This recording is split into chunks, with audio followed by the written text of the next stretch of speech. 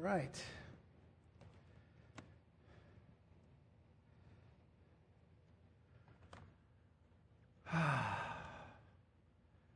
Taking a breather here. Second. I want to remind you, if you're signed up for the marriage seminar, it begins this Friday evening. I believe it's 7. Am I right? Nobody knows. Not even I. 7 o'clock, okay. There's one video on Friday night, and then there's 4 videos on Saturday morning. And I believe it's going to start at 9, so just, 8?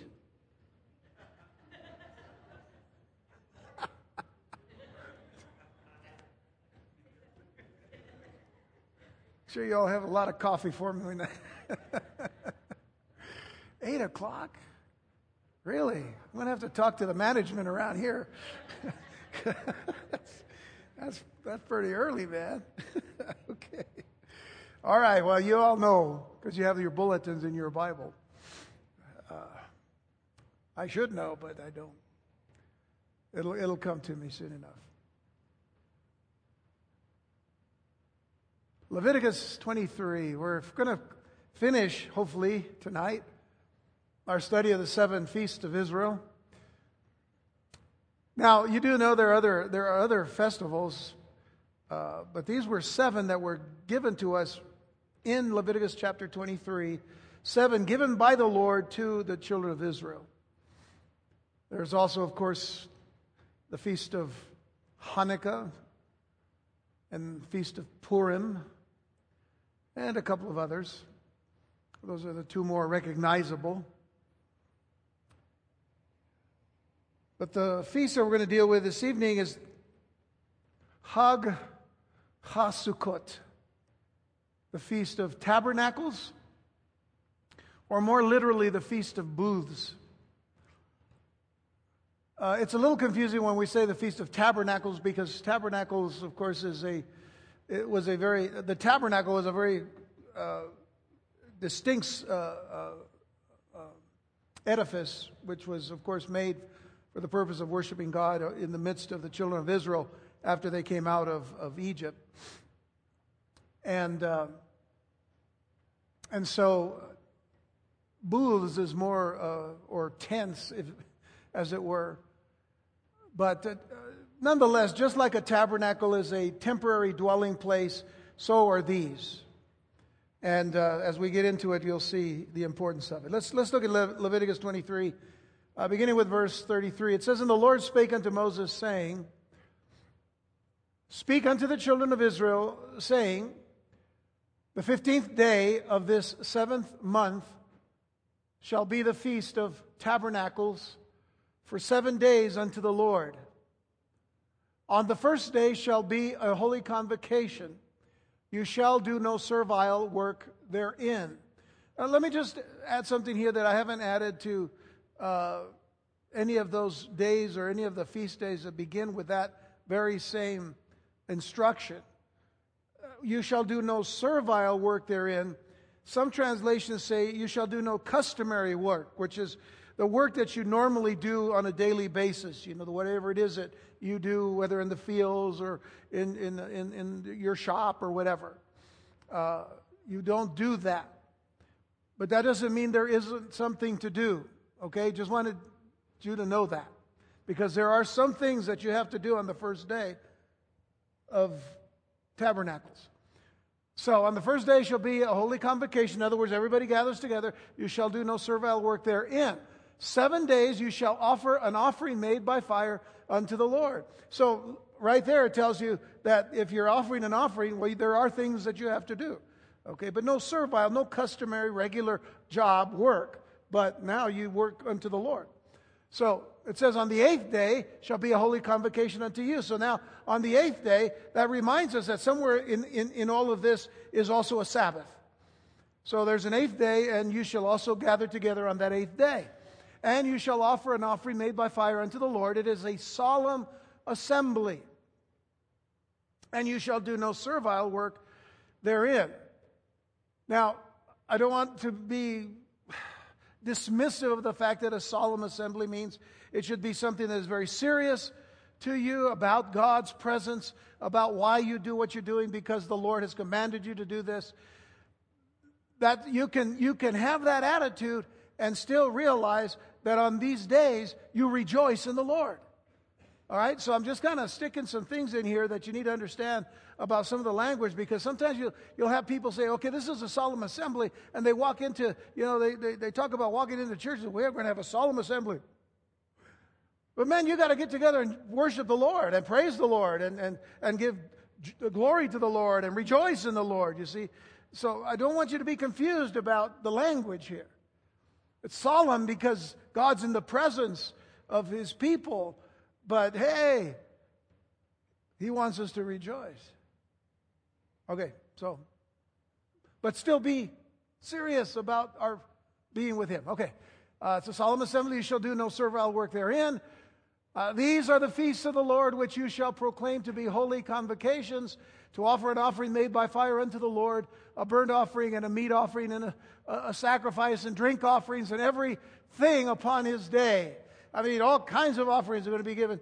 And then it says, besides the Sabbaths of the Lord, and beside your gifts, and beside all your vows, and beside all your free will offerings, which you give unto the Lord. In other words, you got all the things you do all the time anyway. Well, we're going to add to that. All right? So that you don't stop doing the other stuff on a daily basis that you normally do, or a weekly basis. But this is something that I want to add to what you're doing. See, we rationalize. We say, well, okay, we're going to do these other things, so I guess we don't have to worry about coming to church on such and such a day, or going to, the synagogue on such and such a day or whatever. No. You do all that and you do this. Got it? All right. That's the idea.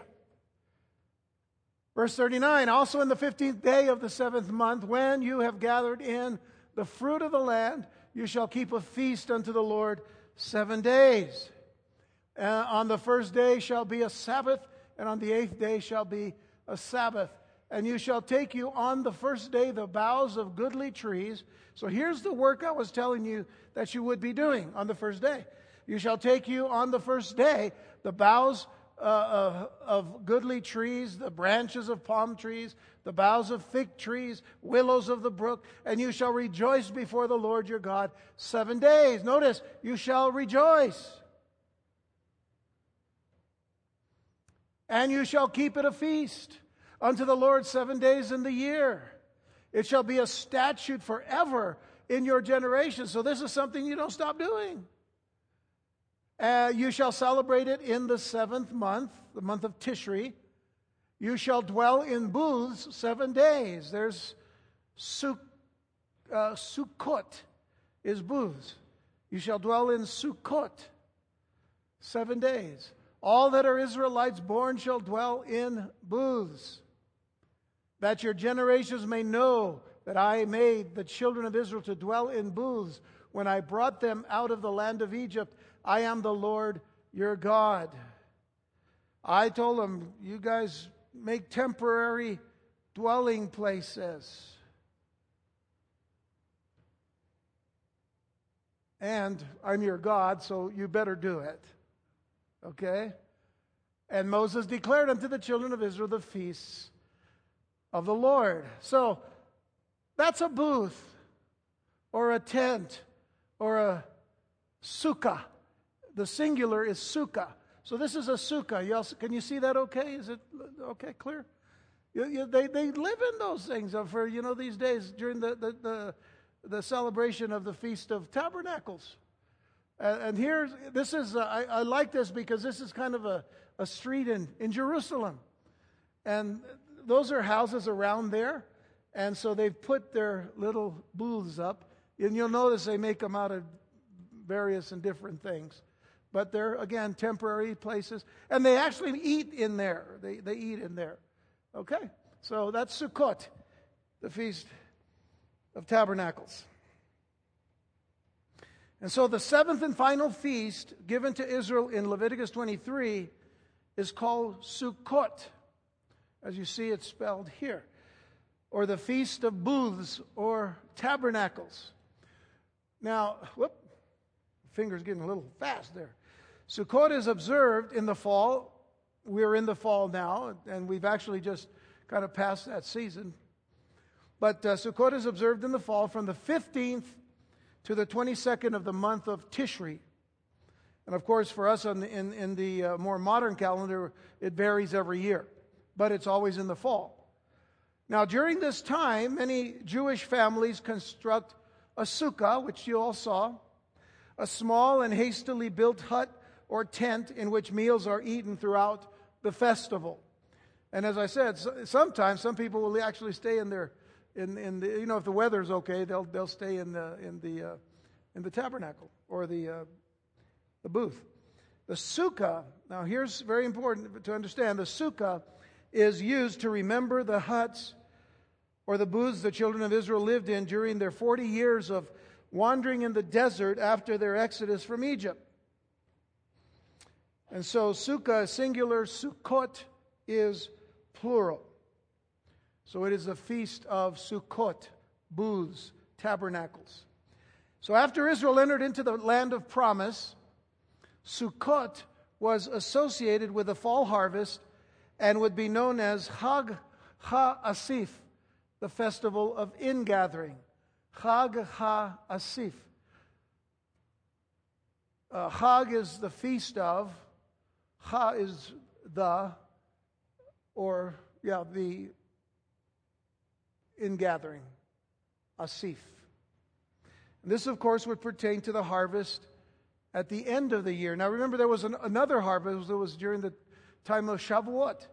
Shavuot was in the summer, early summer, and it was the festival of Pentecost, when the church was born. So this, of course, would pertain, as I said, to the harvest at the end of the year. Certain customs now would later be incorporated into the observance of Sukkot, which included decorating the sukkah, performing special wave ceremonies. Remember the wave ceremonies that were waved before the Lord?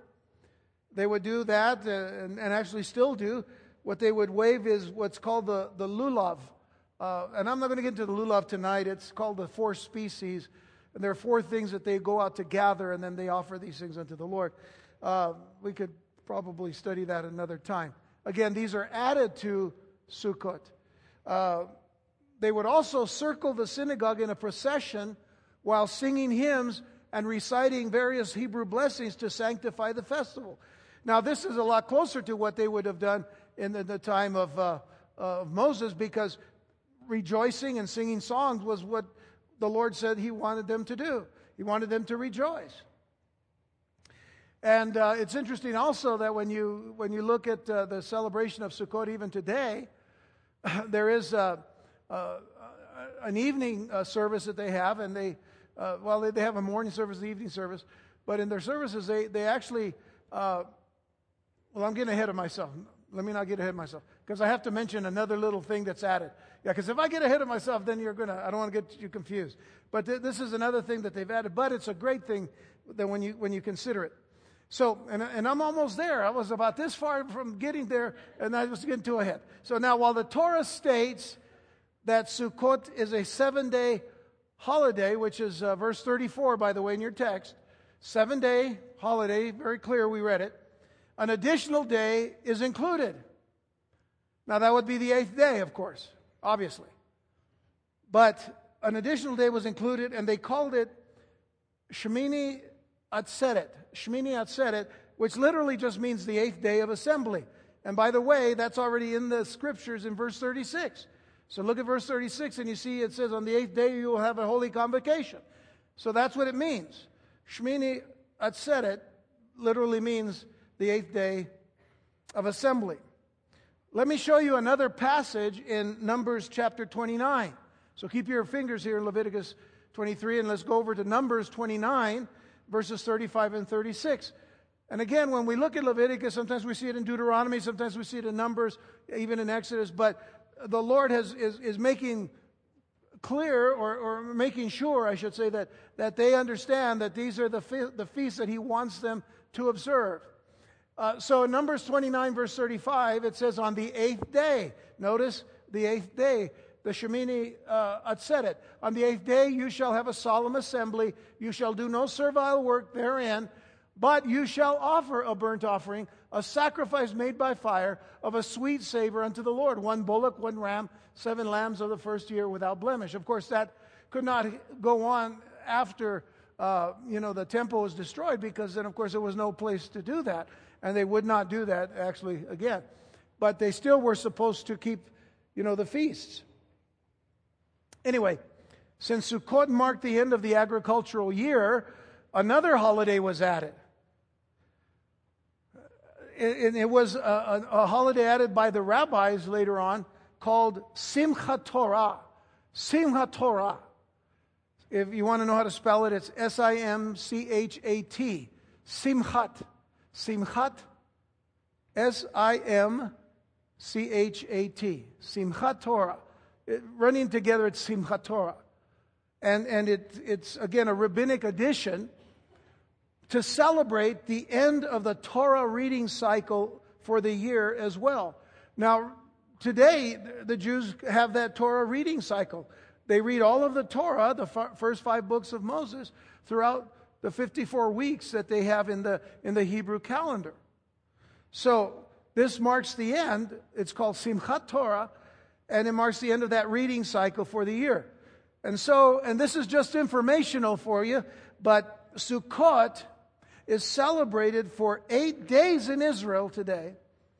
In Israel, it is celebrated 8 days and 9 days in the diaspora. Now, diaspora would mean any Jews outside of Israel. So Jews in the United States and in other countries, they celebrate 9 days. But in Israel, they celebrated 8 days.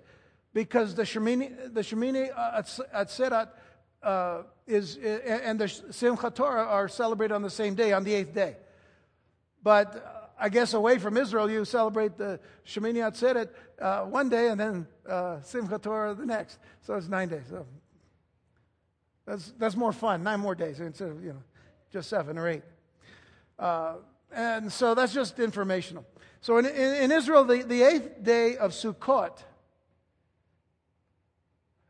as I said, combines the Shemini Atzeret and Simchat Torah, while outside the holiday, the 8th day is one and the other. I just said that, didn't I? Okay. You see, now I'm repeating myself. So once I'm getting ahead of myself, now I'm repeating myself, but I think that's all right. By the way, Simchat Torah literally means rejoice in the Torah. Rejoice in the Torah. Rejoice with the Torah.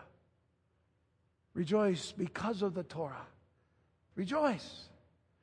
So now, getting back to that synagogue where I was getting a little bit ahead of myself, what they do now is they actually bring out all the scrolls of the Torah. They bring them out, and they have the children come. Boys and girls, mostly, in some places just the boys, but in other congregations, all the children. And they gather together, and they're singing songs, and they're praising, and they're walking all around, and they go all around inside of the synagogue with their scrolls, and they're praising God for the Word of God. Isn't that wonderful? We should do that. We don't have scrolls, but we got our Bibles. It's all here.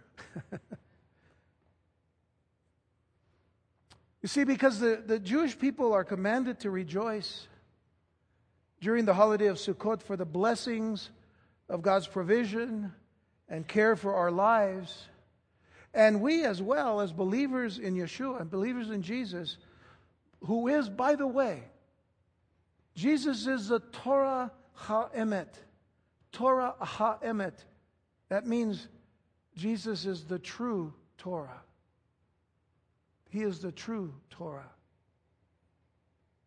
So because they were commanded, and we were also commanded, it is considered especially important. If we rejoice in the Torah,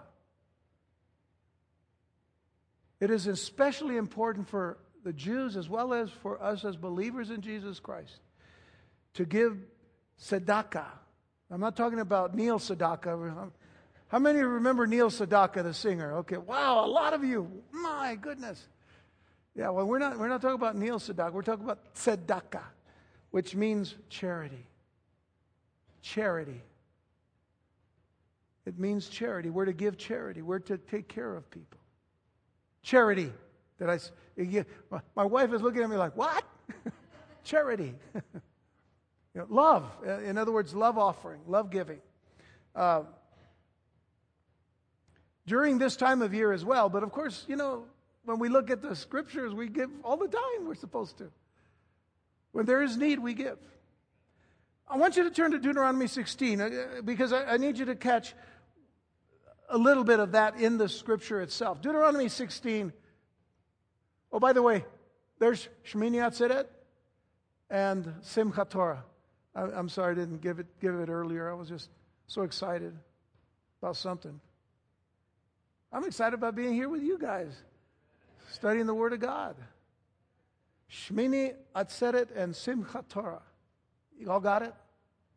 Okay. Deuteronomy 16, verse 14.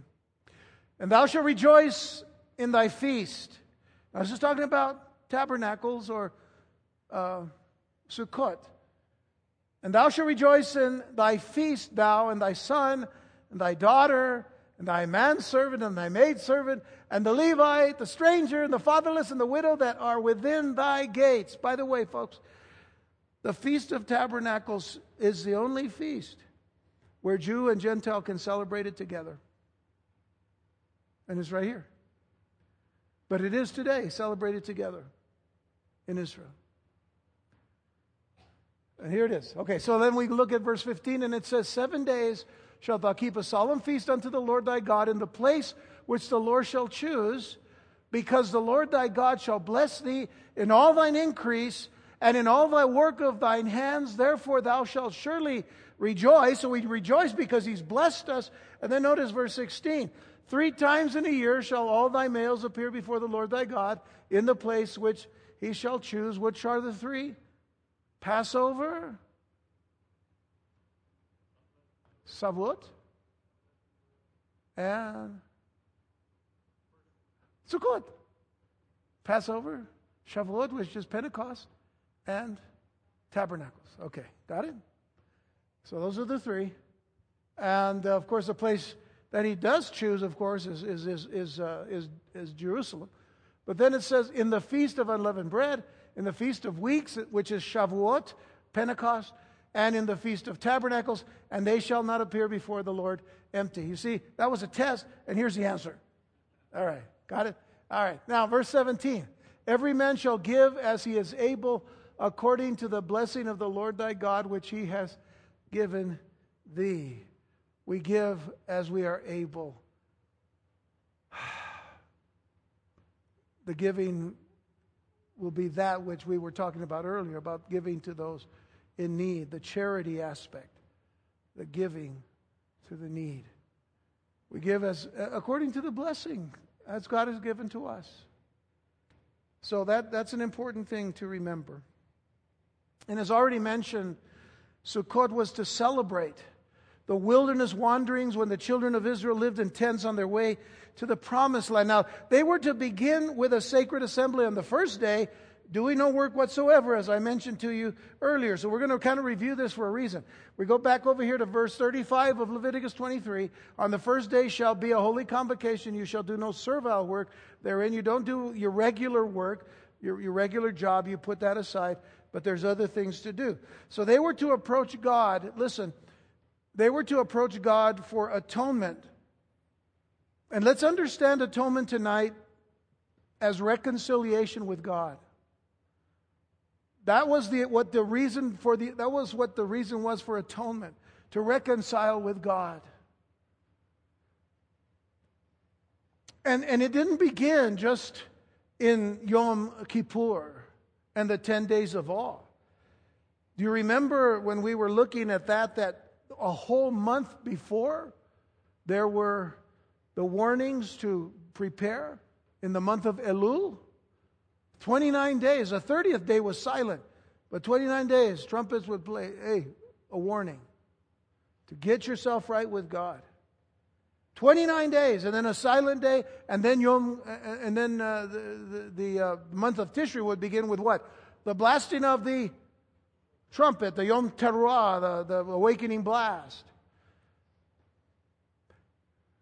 And then, of course, we would see Yom Kippur, the Day of Atonement. But then there was the 10 days, and then comes... So we're looking at the full extent here of this time frame. They were to approach God for atonement during each of the 7 days. How? Through the burnt offering. Or the burnt offering. Look at verse 36. 7 days you shall offer an offering made by fire unto the Lord. On the 8th day shall be a holy convocation unto you, and you shall offer an offering made by fire unto the Lord. It is a solemn assembly, and you shall do no servile work therein. So not only did you have 7 days, but then you also on the 8th day there was an offering unto the Lord. And by the way, made by fire means it was a burnt offering. So notice that on that 8th day they were to hold another sacred assembly to close the festival, the body of the whole nation. See, the whole of the nation was called together to approach God for reconciliation through another burnt offering. Now, the importance of the Feast of Sukkot and the other feasts was stressed. All the feasts. Notice again, verse 37 and 38. We're coming back to these verses just to see the fullness of what God was giving Moses to give to the people. These are the feasts of the Lord, which you shall proclaim to be holy convocations. To offer an offering made by fire unto the Lord, a burnt offering and a meat offering, a sacrifice and drink offerings, everything upon His day. Besides the Sabbaths of the Lord, and besides your gifts, and beside all your vows, and beside all your freewill offerings which you give unto the Lord. So they were all annual sacred assemblies for worship. Annual sacred assemblies for worship. They were for the purpose of approaching God for atonement and reconciliation through sacrifices and offerings. Folks, Paul became very clear to us that Jesus has done that for us once for all. But that does not cheapen what we are called to do and to remember that Christ did. See, we don't have to present blood any longer. The blood of Jesus Christ has been presented for everyone who believes, to the Jew first and also to the Gentile. He's made us one. And again, what we're seeing in this particular feast is the aim toward the bringing together the Jew and the Gentile. And you'll see that in a moment. But they were to be additional celebrations. These 7 feasts were to be additional celebrations, not to replace a person's regular approach to God. They were to be in addition to their individual approaches to God. They were not to replace their free will offerings. They were not to replace their regular Sabbath day of worship, nor any other gifts or offerings that the people brought to God. They were to do that on a daily basis throughout the whole year. But when these dates came, when these things came, they had to observe them. Now, this is an important thought when you see the importance of the prophetic in these feasts. The fact that they were done on time, that they were done at a certain time, that they were done after a certain amount of time, the next one would come, and the next one would come. God has a plan in this. So the plan is very clear that they're going to happen in their time. So now God knows how to divide the time up over the period of time that we're living in, called the time of the Gentiles. Because at some given time, the trumpet is going to sound. At some given time that God only knows. The trumpet blast is going to sound. The dead in Christ shall rise first. And then we who are alive and remain shall be caught up together with Him. That has the next thing on the calendar. So all of these things are so important. You keep living for Christ. You keep living for God. You keep loving the Word. You keep serving God. You keep serving His people. You keep learning and growing and continuing to take the life of Christ and the love of Christ to other people until when? When that trumpet blows, everything's going to be all right. No matter what you are facing as a believer in Jesus Christ, no matter what people are facing today as believers in Jesus Christ across this world. And we're getting more and more people attacking the church in our own country when not many years ago, Christians didn't worry about that. Yeah, there's always been opposition to the gospel, but not like we see today. So what should we be doing? Well, first of all, we shouldn't be fearing. We shouldn't be afraid of anything at all because Jesus said, hey, I'm with you. The Lord says He's with us, and what do we have to fear? You continue to stand for the love of God and the love of Christ and the love of His Word, and you continue to stand on His Word. And you continue to preach His Word. The next thing we do is we keep looking up because He said, I'll come in, I'm going to come. And don't forget, we're not looking for Antichrist. We're looking for Jesus Christ. That's what we're looking for. So we keep worshiping. And we keep trusting in God's Word. We keep learning. What we're doing here today, we're going back thousands of years, but we're learning something about how we live our lives today. Now, the importance of the Feast of Sukkot is re-emphasized in verses 39 and 40 of our text. So let's go and look at that again because it re-emphasizes this feast. Also in the 15th day of the 7th month, when you have gathered in the fruit of the land, you shall keep a feast unto the Lord 7 days. So it's repetitive. Why? Because I don't know about you, but I can forget something in 5 seconds. I am not alone here, am I? So I'm watching some of you looking at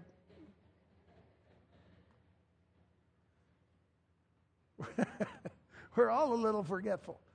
It's all right to have a little bit of repetition because repetition is a great teacher. So it says, hey, in the 15th day of the 7th month, when you've gathered in the fruit of the land, you shall keep a feast unto the Lord 7 days. On the first day shall be a Sabbath, and on the 8th day shall be a Sabbath. And you shall take you on the first day the boughs of goodly trees, branches of palm trees, and the boughs of thick trees, and willows of the brook, and you shall rejoice before the Lord your God 7 days. Notice again that the work that they could do on the first day was to gather the products of the trees.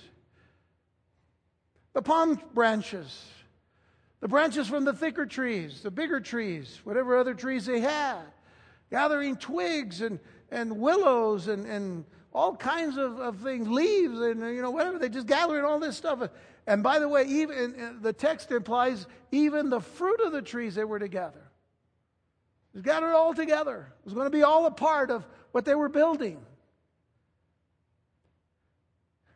And they were going to build for themselves and their families shelters, Sukkot, to live in for 7 days. The festival was to be a joyful celebration and rejoicing before the Lord. It wasn't work that you say, oh man, got to do this again. Here we go, got to build a little tent again.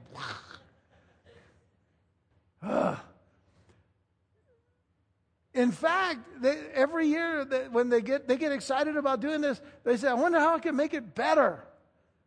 Every year we're going to go and try to decorate it because part of the celebration was to decorate it. Now, I mean that's a new thing, but they do it because they enjoy that. And so it says, where am I? So it was to be a joyful celebration. And here again, I want you to understand when it talks about a solemn assembly, yes. Solemn, why? Because God is going to be present and He's to be feared. He's to be reverenced. He is to be given all the praise, honor, and glory, to be looked up at. I mean, He's to be seen in awe. And that's all wonderful, but we're to praise Him. We're to worship Him. We're to glorify Him. We're to honor Him with our joy and our joyful ways of praise. And then in verses 41 through 43, it says, "And you shall keep it a feast unto the Lord 7 days in the year. It shall be a statute forever in your generations. You shall celebrate it in the 7th month, the month of Tishri. You shall dwell in booths 7 days. All that are Israelites born shall dwell in the booths." So if you're an Israelite, you have to do it. I mean, if you weren't, you could still do it if you wanted to, but you didn't have to. But if you're an Israelite, you did have to. "That your generations may know that I made the children of Israel to dwell in booths when I brought them out of the land of Egypt. I am the Lord your God." So this was all to be done to show them and us that the Sukkot, the booths or the tents, were symbols of how temporary this world is. It is to show us how temporary, how temporal this world is. And I also want you to note the warning in verse 43. "I am the Lord your God." Because there was an expectation of obedience upon the people. An expectation of obedience upon the people. Folks, we have to be obedient to God's word. We need to be obedient to God's directions from His word to us. The Lord expected His people to celebrate the Feast of Tabernacles. He expected His people to celebrate Sukkot. If they failed or if they refused, His judgment would fall on them.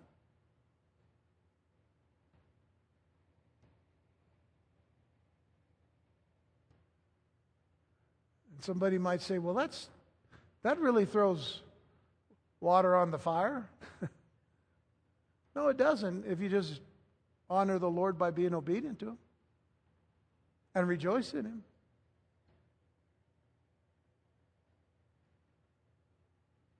Serve Him the way He says. "Listen, this is how I want you to serve me.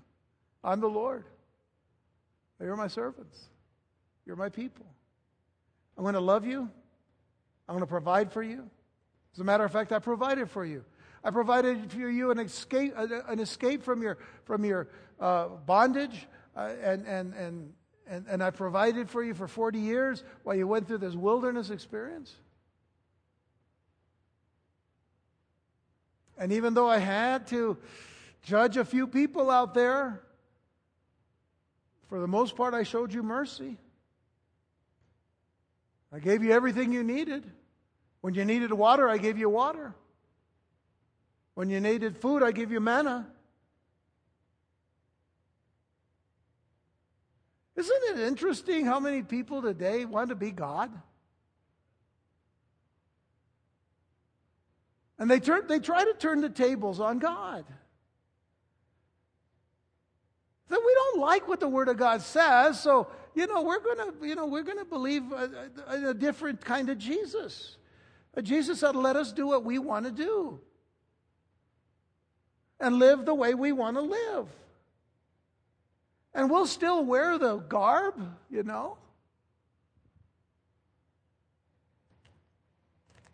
We'll still wear it.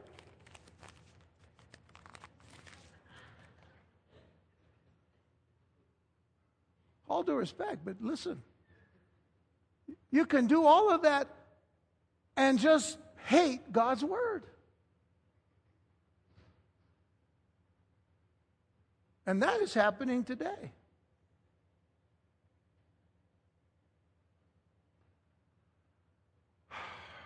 I was reading about some international thing on world religions that they were having in Salt Lake City not too long ago, and they had all kinds of religions represented, and even Christianity, whatever part of Christianity they were representing. And they had Buddhists there, and they had Tibetan monks, and they had, Hindus and Muslims, and they had all kinds of things going on. New Age people, and everything centered around that unity unless you were a Bible-believing Christian. Then you were hated for believing the Word of God. And they as much said they would not be tolerant. They would be tolerant of everybody else, but they would not be tolerant of Bible-believing Christians. Now, what's wrong with this picture?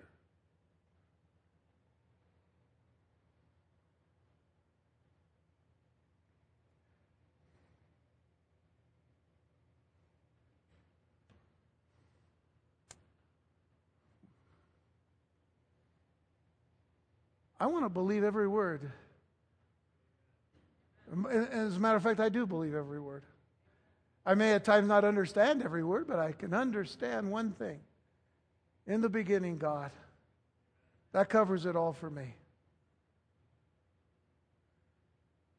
To the last amen of this book of Revelation. If you can believe the first 4 words of the Bible, you can believe the rest of it. And you can trust. And isn't it interesting how God has given us prophecy and prophetic things to show us that everything about His Word is going to be 100% accurate at all times? It happened with Jesus. As far as the prophecies concerning the Messiah, everyone fulfilled. And every prophecy is going to be fulfilled, will be fulfilled, or every prophecy that's been given about the end times, all going to be fulfilled. We're so close to seeing it because it's happening already. The rebirth of Israel, 1947. The nations that surround Israel that are there to destroy Israel. Bible talks about it constantly. It's coming alive to us now. We're beginning to see all the players. Bible's true. We better believe God. And therefore we better obey God. And let's love God. We don't want to be in that position where we say, well, I've got to worship God. No, I want to worship God. That should be our attitude. I want to worship Him. Because there are enough people today are putting guns and swords and knives at the throats of people to say, you turn from the Word of God, you come to believe this, or else your head's going to be cut off. And, well, it's happening today, and the Lord said there would be beheadings. They're already happening because of the gospel. So you tell me the Word of God has to be changed because people don't like it. God have mercy on their souls that they come to truth. Well, wow, I spent a lot of time. Y'all going to stay with me now? I'm going to put it on overdrive. So as the believer is marching toward heaven, their dwelling upon this earth is only temporary. No matter what kind of house he lives in, it is only temporary. It is made of decaying, corruptible materials. It will waste away, and someday, week, month, or year, it will cease to be. Consider all that the believer is also living in a temporary body. Our bodies are temporary. I don't care what anybody says on TV. I'm falling apart.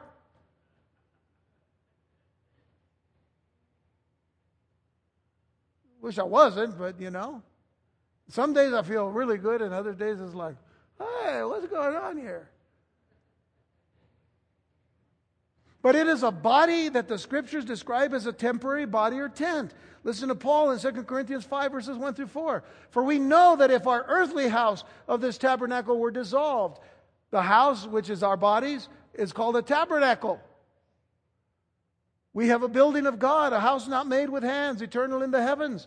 For in this we groan, earnestly desiring to be clothed upon with our house which is from heaven. If so be that being clothed we shall not be found naked.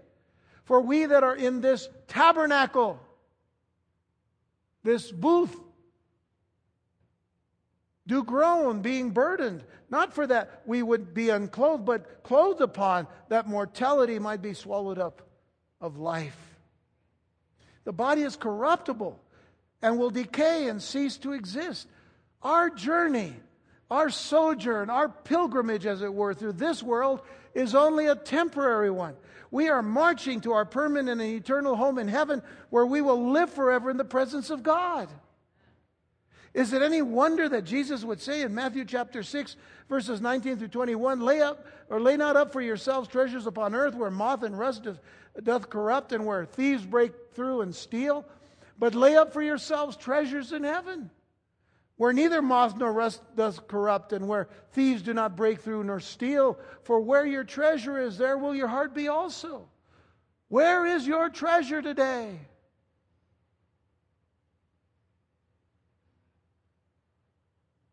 We have to seriously ask ourselves that question. Where is our treasure today? So many people want one foot in this earth and one foot in heaven. Well, folks, we're here now.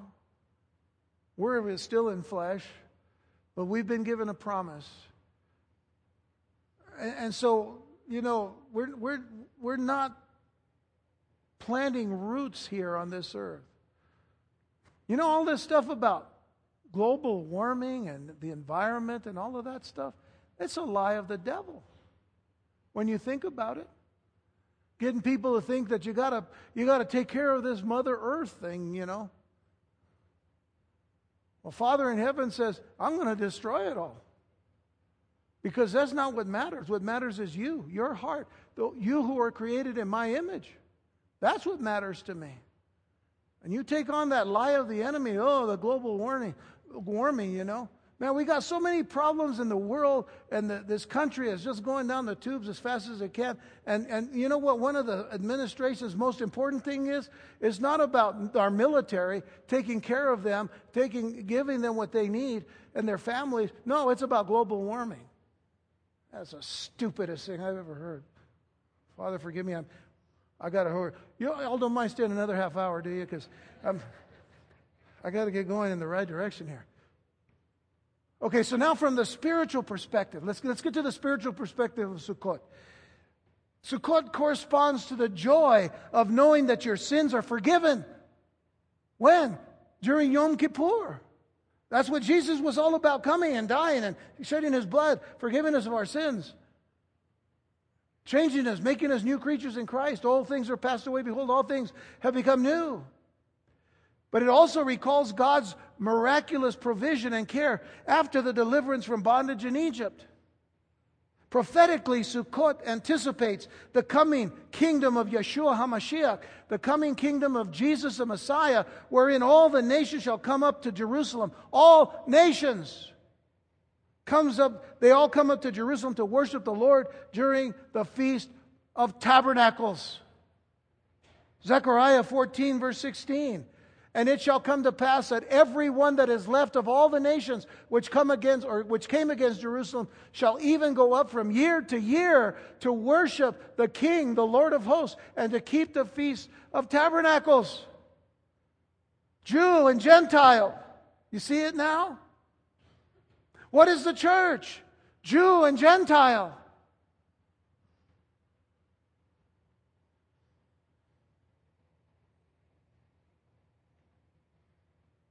Today, Sukkot is a time to remember God's sheltering presence and provision for us for the start of the new year, Rosh Hashanah, the start of the new year. In light of the work of Jesus as our high priest, our Kohen Gadol, remember that? Kohen Gadol, he's our high priest of the new covenant. We now have access to the heavenly temple of God. We have access to the heavenly temple. Hebrews 4, verses 14 through 16. Seeing then that we have a great high priest. Oh, listen, isn't he great? He's not just a high priest, he's our great high priest, which means he's better than any high priest that's ever been. That is, passed into the heavens, Jesus, the Son of God. Let us hold fast our profession. For we have not a high priest which cannot be touched with the feeling of our infirmities, but was in all points tempted like as we are, yet without sin. Isn't that a great statement? We have we don't have a high priest who cannot be touched. In other words, we have a high priest who can be touched, yet without sin. He went through everything when he was on this earth. Through his temptations, through his life, through everything, yet without sin. Let us therefore come boldly unto the throne of grace, that we may obtain mercy and find grace to help in time of need. Come boldly. In other words, come confidently to the throne of His grace. Christian, come confidently to Christ every day to obtain your mercy and to find grace for help in your time of need. So we are now members of the greater temple of His body, making us now a part of His great sukkah, His great booth. Which brings to mind something that Jesus said, that we didn't put together when we see Him saying this before He goes to the cross. But in John 14, we know what He said. He said, let not your heart be troubled. You believe in God. Believe also in me.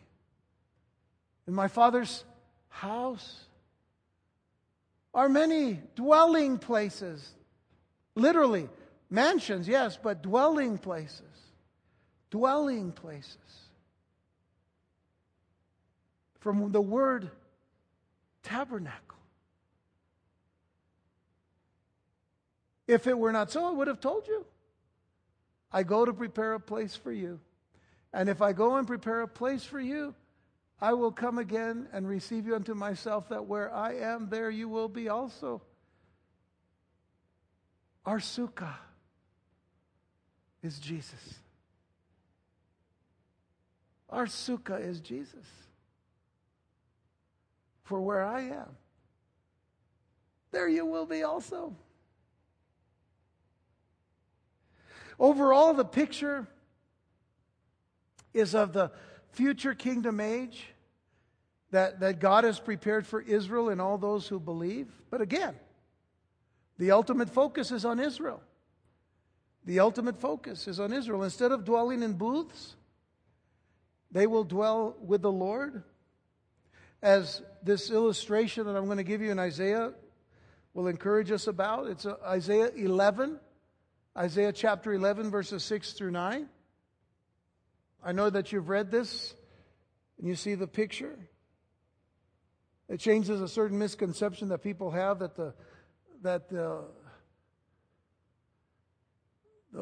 lamb and the lion will lie down. You know, I mean, there's other pictures in the scripture, but here it says the wolf also shall dwell with the lamb, and the leopard shall lie down with a kid, that being like a goat.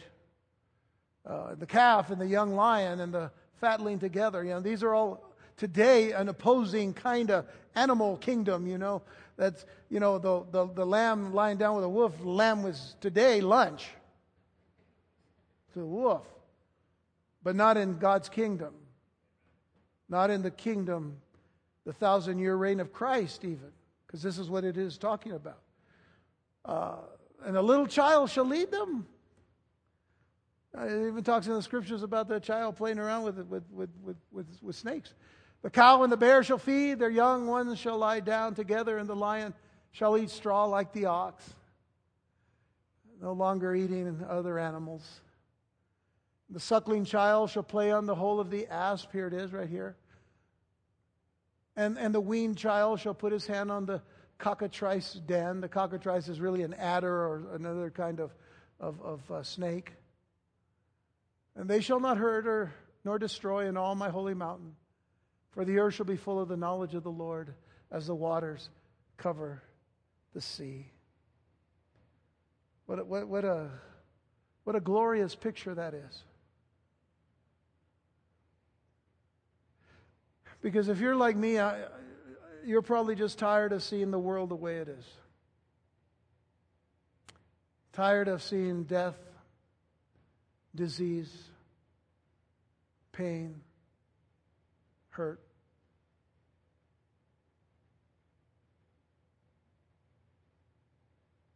Tired of seeing it grow on people. Hatred, evil, wickedness, compounding the issues in life. But this is the glorious period. The glorious period of time known as the millennium, the 1,000-year reign of Christ. As righteousness fills the lands, as our King of Kings and Lord of Lords rules and reigns. This is also a good time to note that the Jewish rabbis, they added 2 extra rituals to their celebration of the Feast of Tabernacles to remind them of God's wilderness blessings. 2 important ones even for us, because Jesus uses those additions. The first was the ritual of pouring out water from the pool of Siloam. They would carry the water from the pool of Siloam all the way to the temple and pour out the water as a reminder of how God provided for them water in the wilderness when there was no water to be found. The second was the placing of 4 large lighted candlesticks to recall the pillar of fire that led the people by night. This was done during Sukkot in Jesus' time. And Jesus related both of these traditions to Himself. To Himself. It was during Sukkot, when the water was being poured out at the temple, that Jesus cried out in John chapter 7. At the last day, that great day of the feast of Sukkot, Jesus stood and cried, saying, "If any man thirst, let him come unto me and drink. He that believeth on me, as the Scripture has said, out of his belly shall flow rivers of living water." He used that opportunity to point the people to Himself.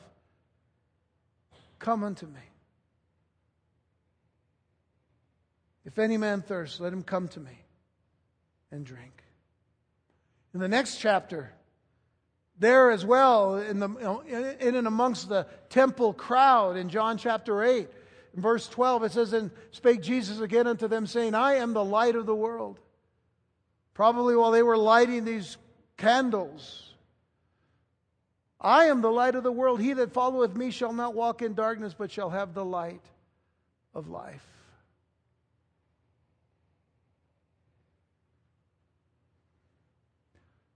So now everything that we see in Scripture, from Genesis to Malachi, in the Old Testament or in the Hebrew Scriptures, points to Jesus. And Jesus in the Gospel says, all the things that you've been looking at to His own people, they all point to me.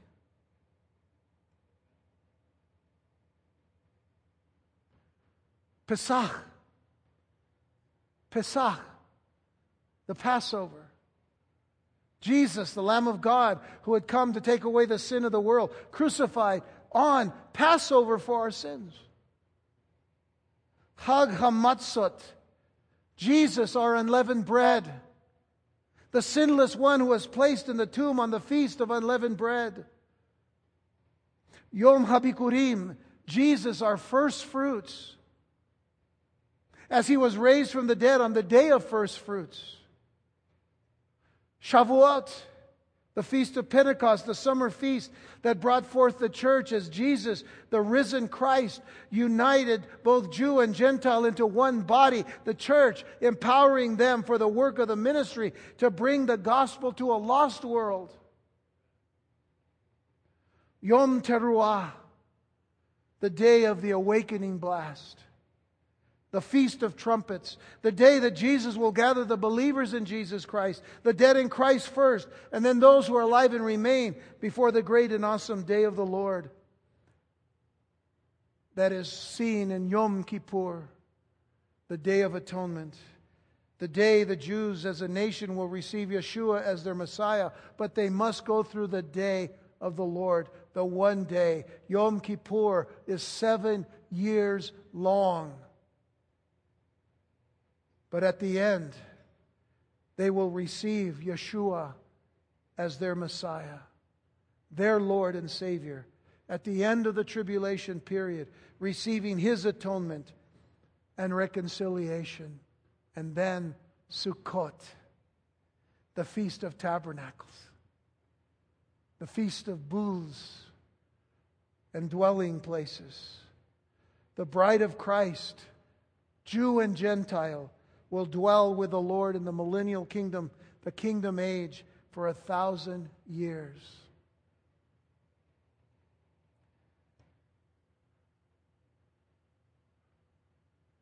Be careful when you hear people on the radio today or TV say, well, you know, the 1,000-year reign of Christ is not a literal reign of Christ. Besides, all Scripture has been, it's all been fulfilled now. That's called preterism, folks. Preterists are those people who say that all the biblical prophecies have been fulfilled. All of them, even the ones that we say are future. No, they've all been fulfilled. So what does that mean? With all of the things that's going on in the world? Oh, well, God has given us now, the responsibility. We're supposed to make the world better. Really? Some of us can't even make our own households better. Much less try to make the world better. No, they got it all wrong. You see, for as much as we love the Jewish people, and we should, and we need to support them and pray for them, I respect them because when they do get to their festivals, they do what they need to do in obedience to the Lord. Because one day, they're going to see their Savior. They're going to see their Messiah. They're going to see the one whom they pierced, and they will weep. They will weep because they will recognize our Savior. We haven't seen Him, but we know what He's done. He's changed us, changed our lives. And we need to proclaim that to the world. Because Jesus said, I'm coming again. If these people think that because of their quote-unquote intellectual prowess or intellectual understanding of theology, hey, more power to them, I suppose. All I know is one thing. Once I was blind, but now I see. Once I was lost, but now I'm found. And if Jesus said, I'm coming again for you, then I'm expecting Him to come. I don't know what you're expecting, but I know what we're expecting. And when He said these things are going to happen at a certain time, and then the end comes. Well, how can you say all things have already happened and the end hasn't come yet? See? It's foolishness, honestly, not to believe the Word of God. I think so many people, and I know there have already been some, who have regretted the fact that they put all kinds of degrees on their wall and have become more confused because they were told certain things aren't really true in the Scriptures. Thank God we can put all that aside and say, you know what, I believe what Jesus said. And I believe what He says is going to happen. So may they call us fools, that's fine. We know better. What an awesome God we have. Folks, I want to leave you with Titus chapter 2.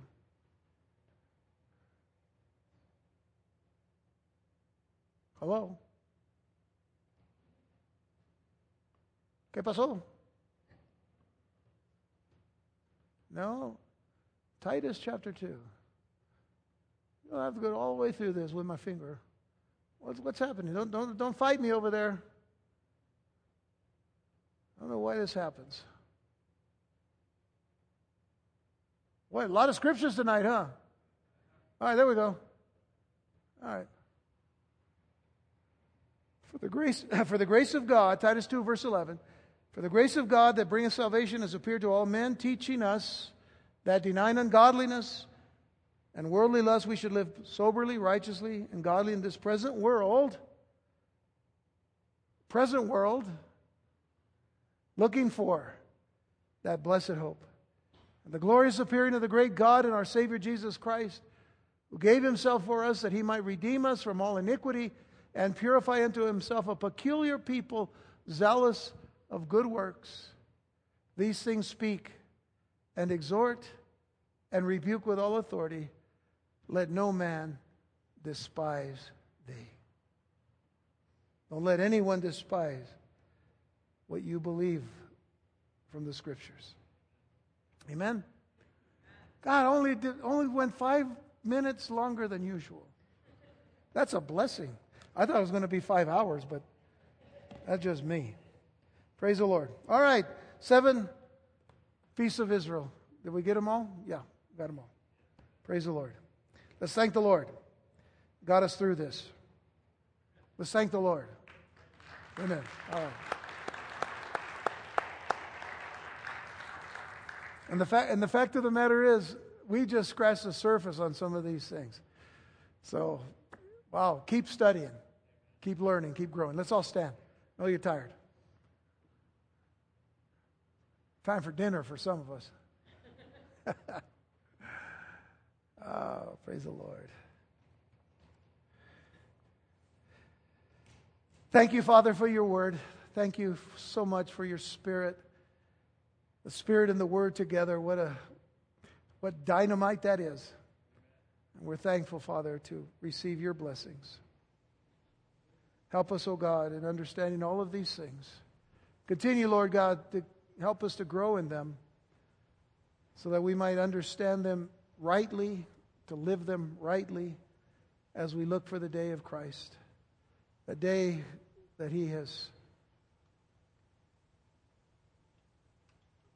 stated will come when He comes. We look forward to that coming. Encourage us and bless us this rest of this week, and when we gather this weekend for the marriage seminar as well as for church. Lord, we just want to be filled. We want to be changed. We want to be moved. We want to be used. Father, whatever you want to do with us, Lord, we want to make ourselves available to that. So bless our people. Bless our families here. We ask you to bless the Munoz family and the Blanco family. And also the Ressa family, 2 families that have lost loved ones this week. We ask you, Father, just to be with them in your love and mercy and grace. This we ask in Jesus' name. Amen.